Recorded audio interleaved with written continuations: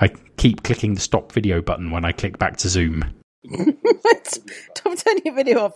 It's like you've gone off in a huff, John. I can't believe you said that, Liz. Okay, that was a bit of a visual joke.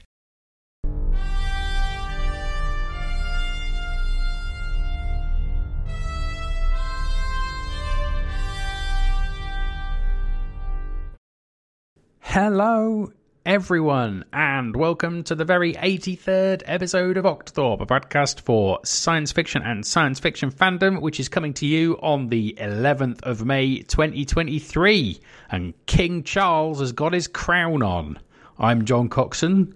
I'm Alison Scott. And I'm Liz Batty. Did you guys enjoy the coronation? Probably. We're recording this one immediately after we recorded episode 82 because we have a load of stuff to talk about EasterCon and so on, but we couldn't do any of that because we were too busy talking about the Hugo nominations in time for you to nominate. So I spent the coronation playing board games. Right then, we have letters of comment. We don't have letters of comment on last episode because of what Alison just said, but we do have a letters of comment on the 2 episodes from before that. So strap in. First up, we have a letter of comment from Raj, who says that he strongly agrees with me that Digger is excellent and did point out that I hadn't put the link in the show notes, but I have fixed that now. He has a hard copy, which is the omnibus that Sofa Wolf Press did years back, and it is a beast of a book. And I have not got a hard copy, but I can imagine that it's quite big. Can you? Yes. Liz. Maybe to say thank you to everyone who watched us live at EasterCon and left a comment, and to those who watched us live and then listened to the actual podcast, which I think is going above and beyond. Thank you to Fran, who left us a letter of comment, and I think this might be a new one. She left us a letter of comment in the Discord thread for our item on the EasterCon Discord. And she's basically off to give her cats the dreamies via the medium of interpretive dance, which is another way of giving us a letter of comment. I would also like to say thank you to everyone who made our item at Conversation the one with the most Discord comments. I don't think this is a reflection of the engagement with the item so much as our listeners like to back channel a bunch of shit at us in the Discord, and also that we did start about half an hour late, so they had to really entertain themselves. Johnny Badley also watched live and then listened to the podcast afterwards. So yeah, that is dedication. I mean, I didn't do that. there was some serious discussion about looking at the amount of engagement on the Discord as a measure of how good programme items were. And guys, don't do that. Our programme item was the best programme item.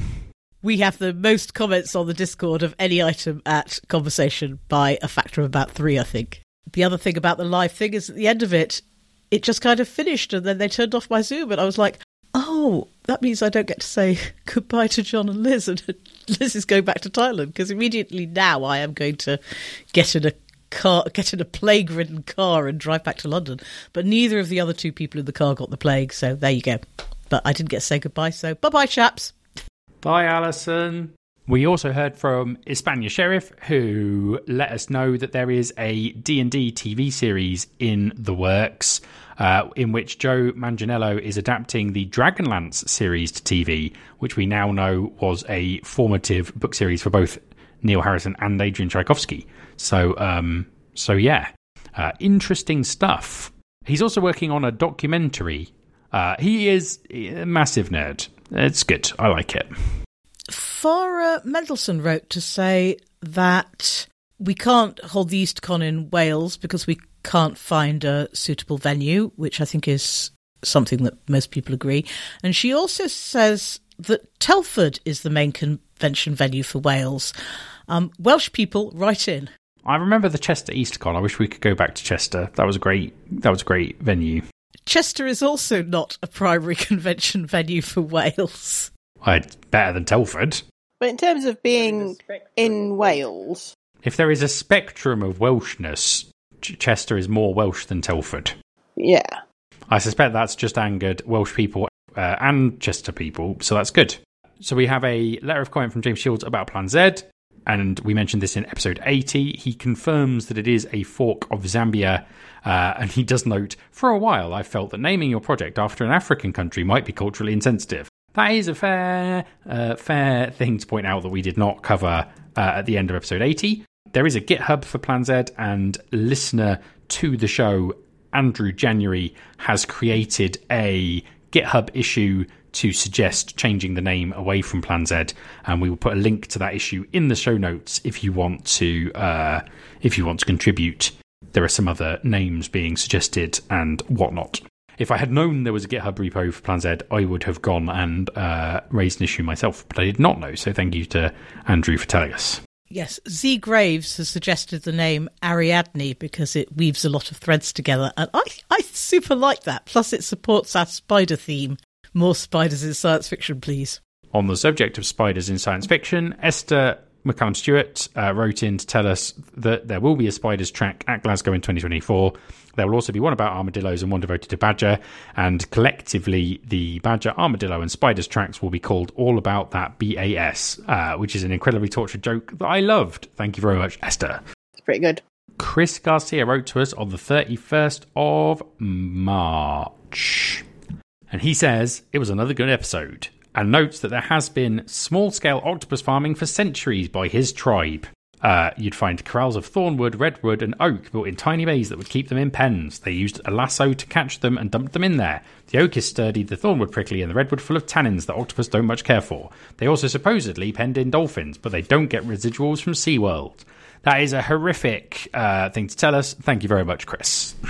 Yeah, there's a difference between kind of trapping some wild octopus behind plants they don't like and having a massive Chinese octopus farm, right?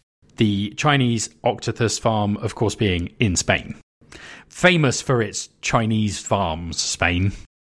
He also notes, if the third row panel isn't held with all the participants sitting in the third row, then we all are leaving money on the table. As Andrew Hogg has said many a time, the third row isn't a place. If a third rower sits in a row, that row is the third row, and so it shall always be. One of the best lines in the third row panel was Mark Plummer pointing out that in that same third row where third row fandom was formed, Peter Maybe was sitting, who was 78 at the time. We knew Peter Maybe was in third row fandom. He doesn't respond to our emails, but he is more than welcome. Peter, if you're listening, there's a Discord.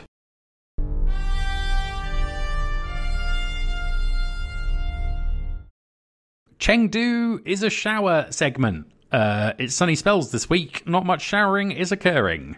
I would say I did have a chat to Francesco Verso at EasterCon, who I think is helping out in some ways on program for Chengdu, and it all sounded pretty good, actually.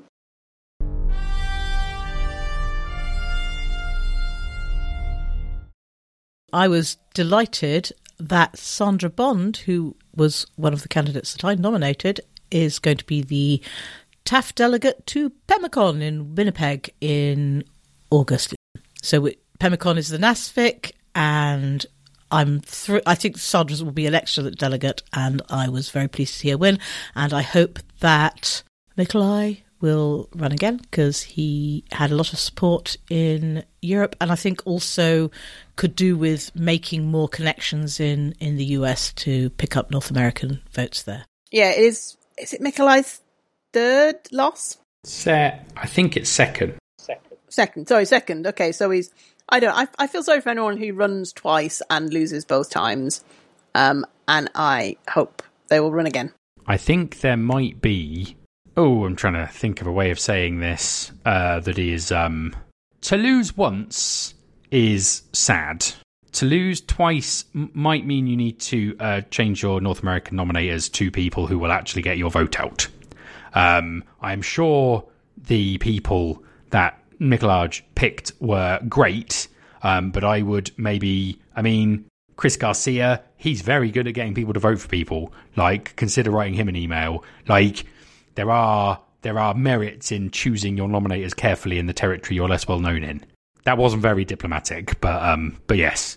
For a race where the final date was the day after EasterCon, Sandra chose 3 European nominators who were all on the EasterCon committee.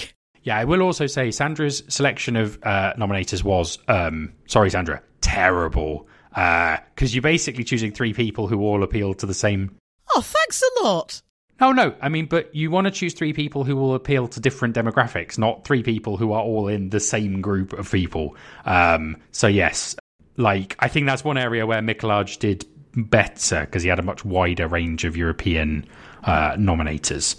But Sandra won, so, you know, hindsight is irrelevant.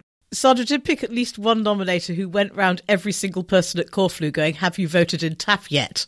And not leaving until they either said yes or went and did it. So that will have helped. But I mean, when you say, you know, you should pick your North American nominators very carefully, I think it's possible that, you know, Sandra's nominators, John D. Berry and Ted White, also kind of appeal to a similar constituency, right? I mean, maybe that is a... Oh, yeah, but Sandra is incredibly well known in North America fandom. Okay. The point is you need to make sure... So, like, I did a blog post... This is getting slightly into the weeds. But I did a blog post after the 2013 race where I broke down how many of the votes for Jim Mowat came from... Because you when you get the votes as the administrator in the old days, it would have on the bottom where the form came from, because you were still getting PDFs of forms. And it became very clear that over half of the votes that were submitted had been distributed by Randy Byers. And so picking an administrator who works to get the vote out gets you, and if you get someone who's good at it, gets you a lot of votes. And it's one of those things where I know in British fandom we like to pretend that campaigning doesn't help, but campaigning really helps. So you gotta make sure that you've picked people who will campaign and campaign hard. This is also why when Warren Buff ran in 2000 and...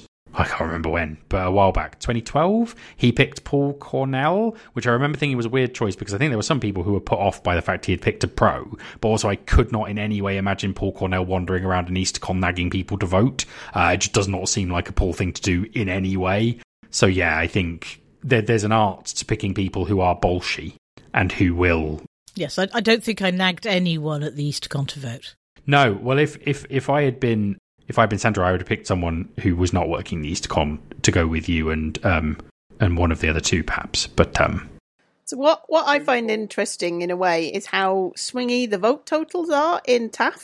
Oh yeah, and this was definitely one of our lower numbered ones. But it's interesting in how they kind of swing from over 200 to kind of under 100.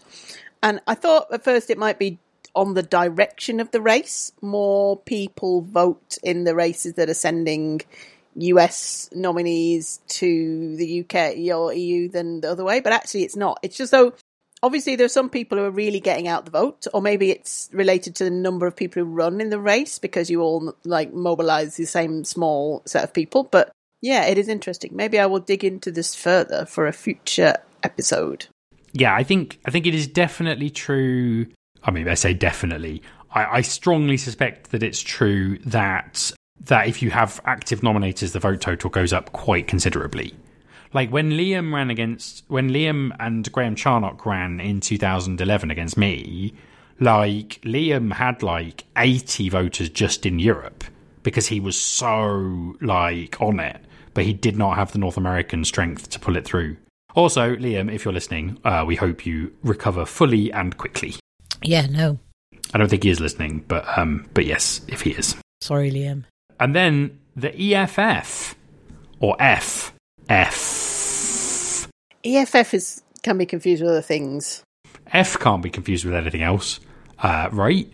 No, but the European Fan Fund was won by Matilda Niczynska. Congratulations to them and commiserations to James Shields, who ran and didn't really want to win, I don't think, but wanted the race to happen and wanted it to be contested. So, yes, but they will visit Conflict, which is in Uppsala in Sweden in June.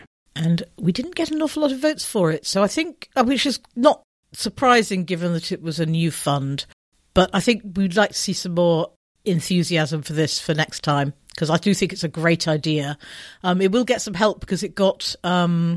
it's getting 20% of the fan funds raised at Conversation, which, spoiler, is an enormous amount of money. So that's quite good. I think this is a Good lesson about how, although hybrid conventions are great, they might not be very good at getting FanFund votes out. Because I think if Marcin had been on site at EasterCon, maybe he could have done some more wandering around, encouraging people to vote. And also, if the person at EasterCon was the person in the race who didn't want to win as much, maybe he did less campaigning than he might have done. So I think what we probably need... And was also quite busy. Yes, and was also quite busy. So like, what you probably want is a British or Irish fan to run who wants to win and is at EasterCon if your deadline is going to be just after EasterCon, because that will help get votes in. Yeah, or you could have the sort of British fans who get the vote out for these things, not actually also running the EasterCon, also a good thing. So next year, I think we'll get more votes out. Hopefully, because when I look at the contributions from the voting fees, because there are only 33 voters, the voting fees are about 200 quid when I did all the conversions. Because it turns out 353 Polish zloty is not a huge amount of money in pounds. So I think they will have to try and get the vote out of it, because it's probably not sustainable to run a fan fund on kind of that plus 20% of a fan fund auction revenue. I think there's money, basically. Marcin's very relaxed about having operating funds for this at the moment. And also maybe we'll get TAF reports or things. I mean, I've sold quite a lot of Sue's TAF report, and I'm going to sell a lot more. So that does actually, it's going to be a useful amount of money for TAF.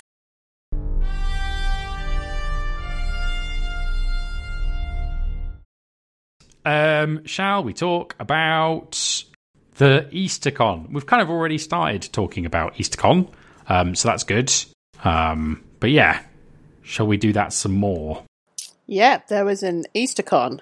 Are we doing the elephant in the room first or last? It's the Ogdethorpe COVID Policy Roundup. Yee-haw! A lot of people caught COVID at EasterCon. We started counting, but we stopped counting when it was obvious it was going to be enormous numbers. I mean, it doesn't really matter once you get up above about 80 cases. It's like, oh yes, loads of cases, which it was. Yeah, I mean, I did my own personal mini count based on what I could see on Discord, Facebook and Twitter, and I got somewhere over 100. But yeah, I guess when your question is, did we give it to 10% of the convention or 15% of the convention? Okay. Maybe that's not a big issue. A lot of people caught COVID at conversation. I would prefer that we did not use the phrase, how many people did we give COVID to? We didn't give COVID to anybody. A lot of people caught it that weekend. I'll just leave all of that in and I'm sure that'll be fine. I'm completely fine with that because, it's a lot of different things. And people, I hope that we did tell people, if you come to a convention where we put 800 people in a hotel all weekend, there's a good chance you're going to get COVID. Because I think we did say that fairly clearly. And that's why we had a hybrid program where you didn't need to come to the convention if you didn't want to catch an illness. We knew it was going to be quite a high number because last year, by the close of Monday of the EasterCon, we'd had 5 reports. And this year, by the 10 o'clock committee meeting on Monday morning, we had 28 reports. So, a lot. Yes, I believe. So I caught COVID and Alison caught COVID and Liz did not catch COVID, I believe. Did you catch COVID, John? I got COVID. I tested positive on Monday last week. I suspect I got it. I don't think I got it at the convention. I either got it from Hispania or I got it when I went home to visit my parents. It would be hilariously bad luck if I avoided it at the EasterCon and got it on a train to Peterborough while fully masked. But there you are. But it's very mild. If Hispania hadn't had it, I would not have tested. I had a very vaguely sore throat. But yes, Hispania got it with the unfortunate... There's an unfortunate side effect, which is that Hispania has decided, I think, that future EasterCons without mask mandates will not be a thing she comes to. So that might mean I am not at them either, which makes me slightly sad. I was hoping that despite being quite convinced this would end up being a rather large incidence of COVID, I was hoping I was wrong. And I am very sad I was not wrong. And I haven't quite processed that yet because I've been to every EasterCon since 2007 and it will be weird to break that streak. But that's that. That's how the cookie crumbles. Everyone's got their own thresholds. My thresholds and my wife's thresholds are clearly in a different place from the communities, and that's just something I have to sort of process in my own time. I think there's a wide range of views in the community because there's definitely people who are there with you. The problem is we'd have had a lot of COVID at that convention even if we'd had a full mask mandate. We wouldn't have had as much, definitely, but we wouldn't have mandated masking in the hotel bar or in the breakfast room of the hotel. We couldn't have done. Or in the Hilton's executive lounge or the swimming pool. And there was spread in all of those cases that we know about. As I said in the episode before the convention, it's all about shifting the probability distribution to the left where you can. And there were things the EasterCon could have done to shift it to the left that they chose not to, which I understand. And as I say, my thresholds are in a different place from the community's clearly. But that does mean that it has an effect on my future con going. And I'm not gonna pretend it doesn't. You know, I am cognizant of the fact that you know, it's not designed around me and my experience, and that's right and proper. But it does mean in this instance that I am going to be one of the ones that don't come to as many in-person conventions, and that makes me deeply, deeply sad, like really sad. But there's nothing I can do about it other than argue. But I tried that and it doesn't work. So now it's time to get used to it, I think. Well, I think Farah's planning to tighten up the mask mandate for Levitation. And I will have to be at Levitation because I'm doing a big job for Glasgow that will mandate my being there. But I have no interest in spending my own money to go to events that do have mask mandates. So, you know. No, yeah, I mean that's it, right? You have won and I have lost. But it does feel very much like I have lost. I don't think I have won because I think Levitation's going to tighten up. And I think I'll have to go there anyway. But if that becomes the way, if EasterCons decide that masking to prevent people from getting very mild sore throats is the way they're going, then, obviously people can mask if they like. I think that's completely fine. And I wouldn't have a problem that says in programme items you mask. But I do have a problem that says in all convention spaces you mask. So, you know, because I like seeing my friends smile. And I'm happy to see them smile online, which is something I do every day. I will just say Hispania has been mostly unconscious for about a week because it has completely exhausted her. So it's not just that she got a very mild sore throat. And that's the problem. You don't know in advance. I mean, eventually everyone has to have it for the first time, right? Because it's a cold. It's going to spread into the system of diseases like all other coronaviruses have. I say, one, we don't know that. I don't think we can say this is a bunch of very mild sore throats because, yes, if it was the only effect of COVID was you got a very mild sore throat, then yes, I think it would be different. But we know there's a spectrum of, you know, very mild sore throats through to, you know, still serious disease and ongoing serious disease. So I don't think it's very sensible also to say, oh, well, eventually it'll be like a coronavirus or like the other coronaviruses because we don't know it will. And we also have no idea how long that might take. So we'll come back on Octothorpe 3027 to see how that one went. I would say personally that while I knew there was a risk of COVID at EasterCon, the numbers were shockingly high even to me. When you say, you know, there was transmission going, I don't think you can say where transmission happened. I mean, yes, obviously the breakfast room and the bar were poorly ventilated and full of people close together.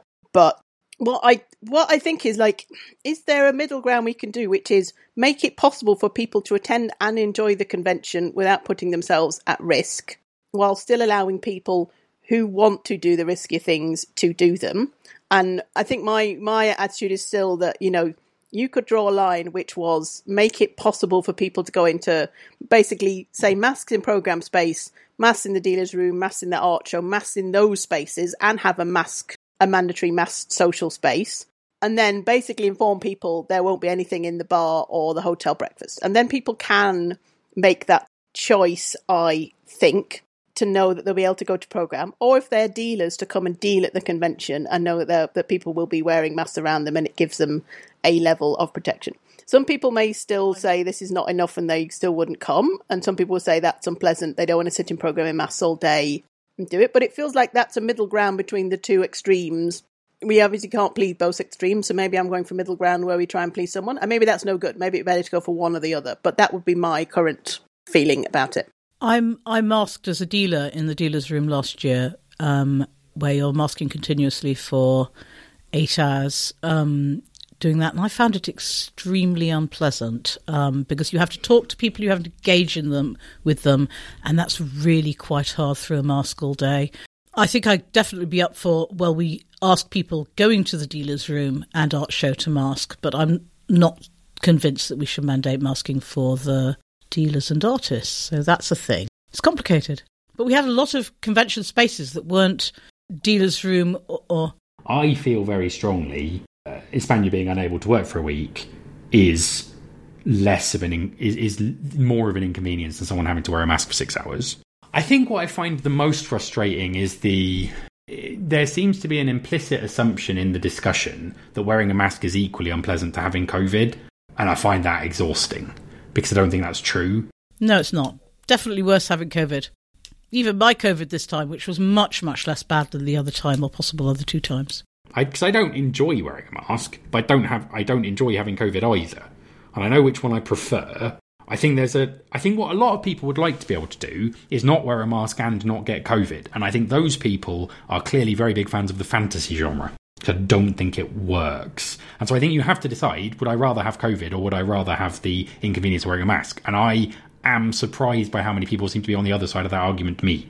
But again, I respect that. It catches me unawares. Okay, you've got quite a lot of people on your side.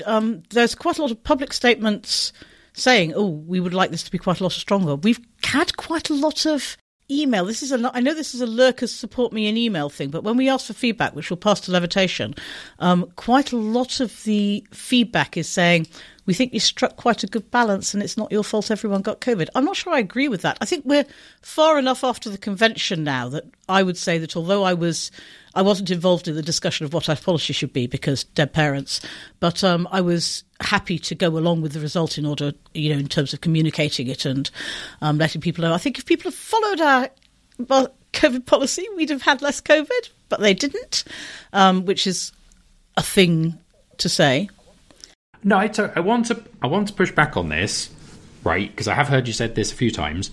We did tell you in advance what the result of your COVID policy would be on this very podcast. Oh, yeah, you were right. I want to say this on record on the podcast. You were right about that. Thank you. Well, hang on, let me just bask. Yeah, sorry, you were right about that. You told us it wouldn't work and you were right. I also want to say, because it's now a month after the convention or something, my personal view was that we should have had a stronger COVID policy with mandatory masking in programme spaces and mandatory masking in corridors in convention spaces, and mandatory masking in the green room, which I think was another place where we know COVID spread quite a lot, or we think it's very likely COVID spread quite a lot. Masking in the green room would have been very difficult. It's hard. Yes.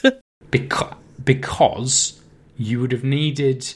It was already quite difficult for people on Zoom to hear people through the laptops that had been set up on the tables in the green rooms. So for those who weren't at the convention, it was hybrid, obviously, and that meant that some of the panels had remote participants. And so each program room in the hotel had a corresponding table in the green room, which had the laptop for the virtual green room for that program room on that table. And so when you went to green room, you had your table, which was your item, and then the laptop had the virtual people. And you'd have to probably think quite carefully about ambient noise and microphones if you wanted that to work. Which isn't to say it couldn't work, but... This is moving a little bit away from COVID, but that was the most experimental part of our hybrid design. And we doubled the size of the green room on Saturday afternoon, open brackets, after the horse had bolted, close brackets. But we should have had a twice as big a green room in the first place. And not doing so was a mistake for lots of reasons, including the hybrid elements of green room. Do you want to say things about COVID before I talk more about green room? Because I have more ideas about green room, Liz, but they're not really COVID based. Yeah, I think when we talk a bit more about hybrid and so on, we should talk about that. I mean, I think my thoughts on COVID are, we're going to keep having this conversation. I would say that bear in mind that if you collect feedback directly after the convention when, maybe 120 of your members are quite ill, you may not get the unbiased feedback. I think we're going to keep discussing it, but I think we need to also remember that masks are not the 100% solution or the only solution, and be thinking about other ways we do things. Like the ventilation in the bar was definitely poor. This was one of those cases where I may have appreciated what some hotels do, where they shove all the con people in a separate breakfast room. because maybe that would have been better. I certainly put a mask on when I'd go up to get my breakfast from the breakfast buffet, and this is partly because I've been trained to in hotels where that is mandatory, but also it's quite nice. I'm not, speathing like spit all over your like bacon and eggs. It seems like quite a nice thing to do. So maybe that should be a thing people do. And for those who want that service, subscribe to Liz OnlyFans.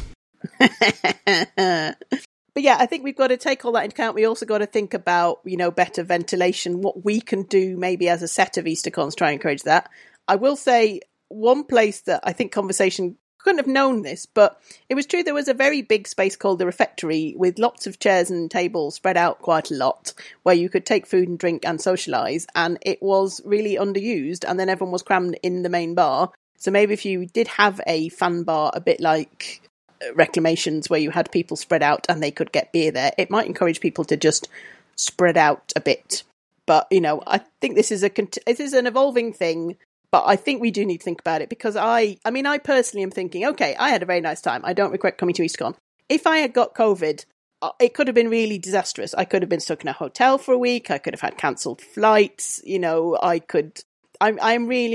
does make me rethink whether I want to attend future EasterCons, unfortunately, because of the risk of disease and because of the risk of massive disruption to my life. So I think the numbers basically are, if they stay this high, it will be hard to justify it more than occasionally. Yeah, we had the refectory. We probably could have done a lot more to say to people, this is a large, airy, ventilated space, because our program rooms were all very well ventilated, that you could go and eat food and drink and chat to your friends, and it's going to be safer than the bar. I mean, I don't know if it was safer than the bar, but I think it probably was. And then we also had a mask required lounge, which wasn't used at all. But no, I don't know whether we talked about that before, but like the other part of the problem is I'm going to go to where my friends are. I'm not going to sit in the mask required bar and hope my friends come to me. So that is tricky. I wanted to say, what did I want to say? It's weird, I think, how much of these discussions are... There are things we've been asking for as a convention for ages. Like when the fan bar and the actual bar are opposite ends of the hotel, like before the pandemic, we were like, oh, why aren't they closer together? It's such a pain that if someone wants a gin and tonic, they have to be at this end of the hotel. But if someone wants a real ale, they have to be at that end of the hotel. Why can't they be in the same place? And then we've finally cracked that issue. And like, why can't we have breakfast with all of the normal people with the nice breakfast instead of being in a little ghetto? And we've cracked that issue. And now the pandemic's happened and we're like, why can't we be in our little ghetto? And why can't the real ale be the other side of the hotel? It's so unfair. And so that just occurs to me as like, it's like the someone's clearly made a wish on a monkey paw for these things, and that has gone badly. So if that was you, write in. Before we go off COVID, we're about to go off COVID, right? So we haven't said the key word. I would not like to be the levitation chair right now. Hello, Farah. No, it'll be a tricky job.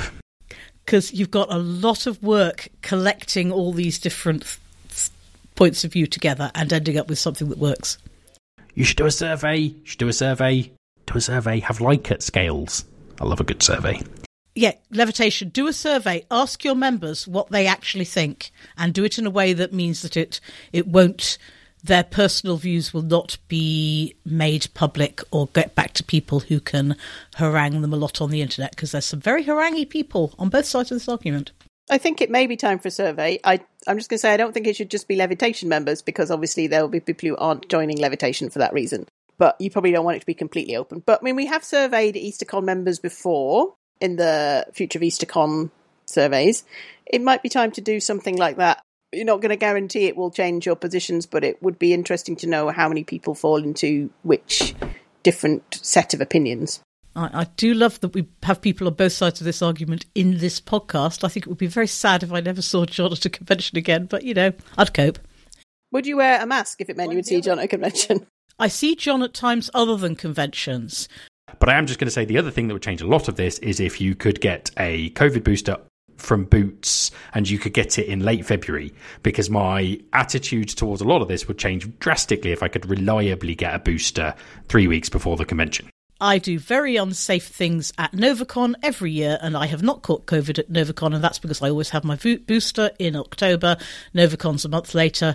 It's fine. If I could I would like to have a second booster a month before EasterCon, and not only would I get one, but I'd tell lots of people.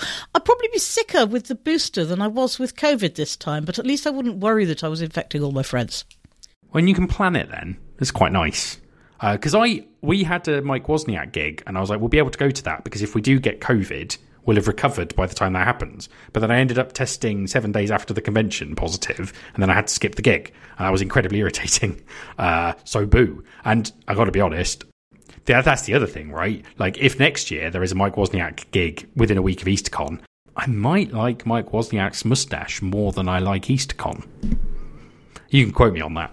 It was spectacularly inconvenient for me catching COVID at EasterCon. And Marianne also caught COVID and had to delay the start date of her job. So, that is a pain in the arse. It's a very brief plug. So, I have no way of actually properly assessing this or not. But I bought a nasal spray with one of these things that does put stuff in your nasal mucus and puts, antibodies up there or whatever. Like one of these Boots, your Boots dual defense thing. It's like that, except it's also got anti-COVID antibodies in there. And I don't know if it made a difference or not, but it was not horrible to do. And it was 15 quid, and I put it up my nostrils twice a day. And I was definitely sitting around chatting with people who got COVID, and I did not get COVID. So I think that will be part of my regimen for future events, to be honest. I'm 100% up for that. Sounds good. Can't buy it. It's Thailand only. I'll bring you a bottle next time. I want to talk very quickly about the green room. This is one area where I think the way that Conversation did green room made me think that you could have done with a lot of tiny rooms like they have at the Park Inn in Heathrow, because then you could have a green room per room, and that would be quite good for stopping spread. I don't know. And the problem is with conference centres, so I don't know whether this will work for Levitation or for Reconnect, which is the 2025 Belfast EasterCon, because they're both convention centre EasterCons. But if you did have a lot of rooms that were too small to be useful, having different green rooms in them, if you were going to use the same model as Conversation, might potentially be a good way of doing things. It might also not be, but it was just a thought I had. It's probably paying for the green room staff, because to tell if people are actually there, you can't check them in. You need that entry gate, really. Yeah. I think we should have 100% virtual green room. I think the green room's an enormous faff, and that people should just log in on a Zoom and have their chat. I cannot successfully overstate how much I disagree with that. So I think the green room, I think there are 3 reasons I disagree. I will now enumerate them. Reason 1, logging onto a Zoom.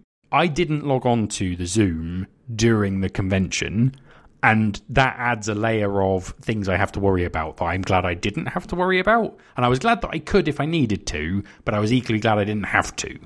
Second thing is, I really like having my drink sorted before going to the panel rather than having it delivered to the room the panel is happening in. So that, I think, would suffer a little bit. But thirdly, I quite like getting the vibe of my fellow panellists off stage before being on the panel with them, especially if it's someone I don't know very well. I kind of like being able to feel them out a bit.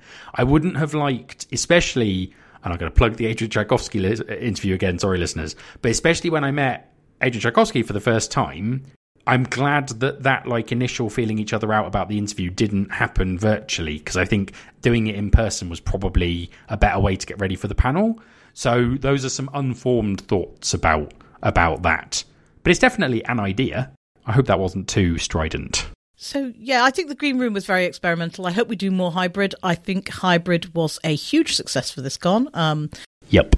I love the way that on the Friday morning, everyone was like, ooh, this item has a disembodied face coming in. That's weird. And by Monday, everyone was like, oh, no, we've got a couple of virtual things. And it was just part of what happened at the EasterCon. And I think that's quite good. So props to JT, who has worked incredibly hard for 18 months making this happen. I tell you what, JT's sad nod in the EasterCon Live episode, I really wish there'd been a camera on JT, because that was one of the funniest. What I didn't see his sad nod, so you'll have to describe it to me. You said on your big screen of Doom, I think JT's the tech lead for Glasgow. If he is, can he wave? Or maybe I said, if you are, can you wave? And he just did the saddest nod in the entire world, and it was incredibly funny. He always has at least one hilarious interjection in Octothorpe Live episodes of EasterCon, so that's good. It's a good tradition. Yeah. So, are we talking virtual? We can do. This is the thing. Conversation did virtual like really, really well. I know there were like a few teething problems, and maybe people who turned up to their virtual green rooms a bit late. Cough, Alison. Oh, I had a massive problem getting on. So that was an unforeseen situation where he had to suddenly add in a Zoom stream that was not previously planned. But basically, it seemed to go really, really well. I think now we know it can be done that well. I would feel much more confident about trying to do an EasterCon purely virtually, because honestly, I thought it would be either like some streams I could watch, but they would occasionally crash, or they wouldn't quite work on Friday afternoon, or they wouldn't be seamless and everything would be delayed. Like now I know it can be done and they look great and the panellists managed to join. There's no problems with missing panellists and things. I would be much more likely to do future cons virtually because I know it may work. And so I don't know if Conversation I don't know whether you just didn't promote it in places I could see it, or whether you were still a little bit wary of promoting it too heavily. But I saw a lot of, there will be lots of hybrid stuff. But if it was like, you will be able to see everything except maybe the Lego room, and it will all be streaming and it will be live and you can ask questions in Discord and it will be brilliant, then might have got like slightly more people joining virtually. I mean, I think that was always our vision, right? But you don't want to say we're going to do this thing that nobody else has come anywhere close to too hard in case it's a disaster. I'm incredibly proud of what we achieved. You guys were both at the convention in person all of the time, so you won't know that the Discord was also absolutely exactly what I hoped a convention Discord would be. And Andrew and Emily January take a huge amount of credit for making that happen. And of course, the Discord started early. We got over half the convention onto the Discord before the convention started, which is part of our vision. And then it carried on until the end of the catch-up. I don't know whether that will have happened or not by the time this episode drops for reasons, but it might have happened. So it actually does that thing, and I'm going to claim some visionary bit for this. My vision that the Discord should surround and envelop the cons so that you have that sense of being part of it before it starts, especially if you're new, and you have that sense of it supporting the catch-up for the convention. But it was also good. People who came to the convention virtually felt that they were engaged socially with the convention as well as by watching the streaming, which was another part of what I very much hoped would happen. I do just want to say that even though I was at the convention in Meatspace, I did be on the Discord. I think even purely Meatspace conventions should have good Discords, because even if you're not attending at all hybridly or virtually, I think having a strong Discord is just such a boon. I would agree with that, but there is an issue for large conventions, which is that we manually gate them. We believe it's possible to run an automatic gate into Discord, because obviously Patreons and so on do it. And James Shields is having a think about that at Andrew January. But unless we can get an automatic gate, we can't manage this for, say, the Worldcon. We'll need to use another less good solution. I mean, I think we can have an automatic gate. James and Andrew, if you're listening, I'd be interested in being in that working group trying to do that automatically. I am concerned that Worldcon is considering single sign-on solutions, and certainly as at the last time I looked at them, they were all still appalling. ChiCon's use of AirMeet was dreadful, and I think we need to do better, and Discord is the obvious way to do it. And I feel like, obviously this may be all sorted by next year. Discord threads for program items are amazingly good. They are the best thing, even if it's not Octothorpe and you have 310 people posting memes and taking the piss. But I mean, serious Discord threads are also great. Even if you can't do automatic onboarding, which I think you can, the other thing you could do is manually add people to a read-only Discord like a year and a half out, because that is also possible. It's less elegant, but it is possible. Yes, but then you have to moderate your Discord for a year and a half. No, read only. You can give everyone a role that lets them see one channel they can't post in, and that is entirely possible. It would be less good, though. Okay, yep. Glasgow, if you're listening to this, I am happy to manually gate everybody into your Discord a year and a half out along the lines that John suggests. I wouldn't. I mean, can you choose a better time period to do it? Because if you do it a year and a half out, a bunch of people are going to change their email addresses, forget the Discord logins, before the con, but not like now. It would be much better to have an automatic solution. It did seem to me that the kind of Discord plus Zoom plus whatever magic JT was doing to stream to hidden YouTube streams was the best way of doing it. I mean, I guess it had the problem that you could, in theory, send people the links to the YouTube streams because they weren't actually gated. But it did seem to work better than AirMe. I mean, the main issue with it was just actually getting people logged on, because I don't think James Shields' registration system is actually designed for that. Yeah, there was a bug in the registration. What we should have done, with the great evidence of hindsight, is if we'd had a couple of streaming items a couple of weeks before the convention, the same way that we opened the Discord, if we'd said, also check that your streaming system works by logging on and streaming this test item, we'd have got a lot of people in through that, and we would have, it probably wouldn't have been all of them, but we'd have identified the bug in the registration system that meant that we ended up with a 10-step process in time that we could sort it out, because by the time we did realise we had a problem, the convention had started and we couldn't possibly have implemented a fix. Are you suggesting some kind of testing of software is a good thing? The other thing I wanted to say on virtual is that the one area that we fell down was face-to-face socials, like Zoom socials, because we were hoping that would happen through the Discord AV tables, and it just didn't. And that's something that I think you do need to put a volunteer into early to make happen, and people designing future hybrid conventions need to put a bit more energy into that particular element of things, which slightly surprised me. I thought that once we had virtual things and encouraged people to use them, that would be enough, but it wasn't. What were you hoping? That people would just sort of sit at a virtual table in the hope that someone else might come along to chat to them at the virtual table? Well, I thought that a few people would. I mean, that has worked at some cons, but, I mean, I don't think you had enough purely, like, if you weren't a virtual member, then you were probably in the refectory or the bar or maybe somewhere with slightly better ventilation. I don't think you had enough people in the right time zones to make that work. Because remember, a lot of your hybrid attendees, if I was hybrid, I'm not turning up to the bar at the bar times because I'm asleep. So I just think, I don't know. It seems incredibly optimistic to think that, this will self-organise itself. I think just a kind of this is our morning Zoom social, this is our evening Zoom social would have probably worked. Yeah, I mean, we had a couple of Cafe Mooses and they went quite well as hybrids. So, yeah. Yeah, but Moose has already got people who know how Zoom socials work and kind of, I mean, I guess maybe most people do by now, but yeah, I still think you need a bit of hand-holding to make sure everyone gets there and figures it out and has a nice socially time. No, because obviously Zoom socials at hybrids are very important to me, but if I'm attending a convention virtually, I just make sure they happen even if they're not on the programme and not part of the plan. But obviously, if I'm attending a convention in person, I'm not going to spend hours on Zoom unless I find myself stuck in my hotel room. But I wasn't actually stuck in my hotel room with COVID for very long, and I was quite busy, so...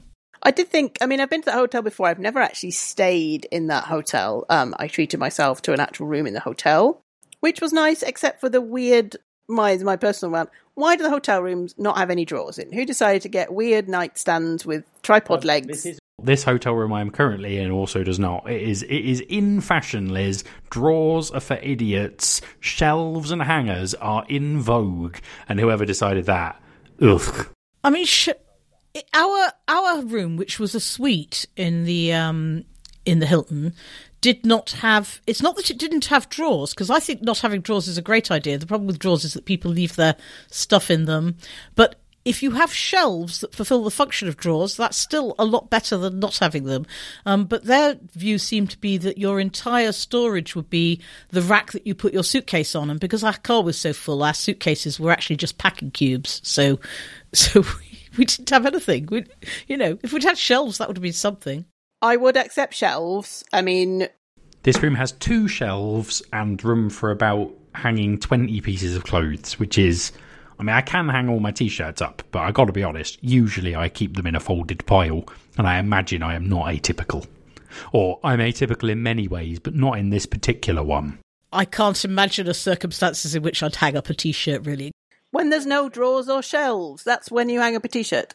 No, I just leave them in an orderly pile on the floor, Liz. Oh yeah, I don't put my clothes on the floor. Oh no, I mean I've got standards. Yeah. I mean I also bought a lot of clothes when I was there, so I did really want somewhere to kind of sort them and stash them until I took them home. And yeah. But otherwise, I think that is a nice hotel. I think it is one of my favourite of the EasterCon hotels we've been to recently, just because it's big. I never had to queue for a programme room. There was just tons of space in nearly all of them. The corridors are big. It is a bit maze-like, but it's not as bad as some of the others. You can have a nice big dealer's room. It's not too difficult to get to.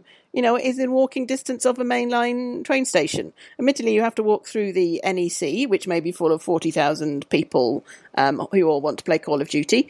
But on the way back to the train station on the last night, I had to walk through the NEC and they wanted to check my bag. And I was like, well, what happens if you don't like my bag? I'm not walking round. I'm going through to the train station. And I got very grumpy. So yeah, I don't like having to have a random man checking my bag so I can walk to a train station without having to go around the way that takes 3 times as long. But that is a minor complaint. In general, Birmingham is very well connected, and I quite like it as a venue for the EasterCon in general. Anything else people want to say? We should probably say the programme was amazing. Well done, Z. Oh yes, no. The programme was really good. The catch-up was really good. The hybrid was really good. The real ale I quite liked. The porter was good. I like the real ale. It wasn't as good as it could have been, but it was pretty bloody good, and it was a lot better than last time, or the time before, or the time before that when we've been in that hotel. So, yay. However, £7. £7 for a pint. My brain cannot process this. Yep, so that was a lot, but my theory was that people would grumble, but they would pay it, and that seems to be correct. Caroline was very worried that we wouldn't meet our food and beverage, and and John Dodd was like, "Oh, Caroline, you do not need to worry. We passed it on Friday evening." I mean, I think a lot of people ate in the hotel as well. Oh, the food trucks. The food trucks were great. Did the food trucks count towards your food and drink spend? Yes. Okay. Life hack. That is very clever. Food trucks and the real ale and all of the hotel's bar stuff. So I'm pretty sure that all of, what was it called, insomnia people who were staying in the hotel and who were drinking and eating in the Hilton bar in the evenings, of whom there were quite a lot, all counted to our food and beverage spend. Because there was no way to differentiate that from convention spend, right? No, it's fair enough.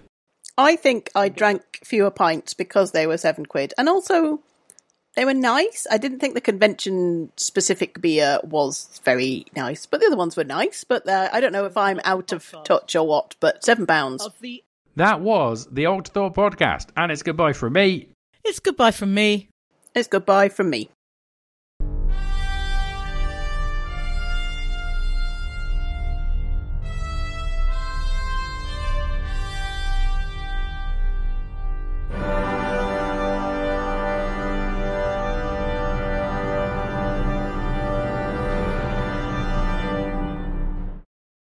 So I don't know if this is something that you guys will appreciate, but Caroline Mullen has just messaged me to say, Alison, are you all right? You haven't posted anywhere on anything since this morning. Have we been podcasting so long that people are worried about you? Yes, we've been podcasting for 3 hours. This is a savage indictment of how permanently online you are, and also how long we have been doing this. We have been doing it a long time. Yeah. The theme music for this episode was Fanfare for Space by Kevin MacLeod and Compotech.com, used under a Creative Commons Attribution 4.0 license. This podcast will end at the beep. Beep.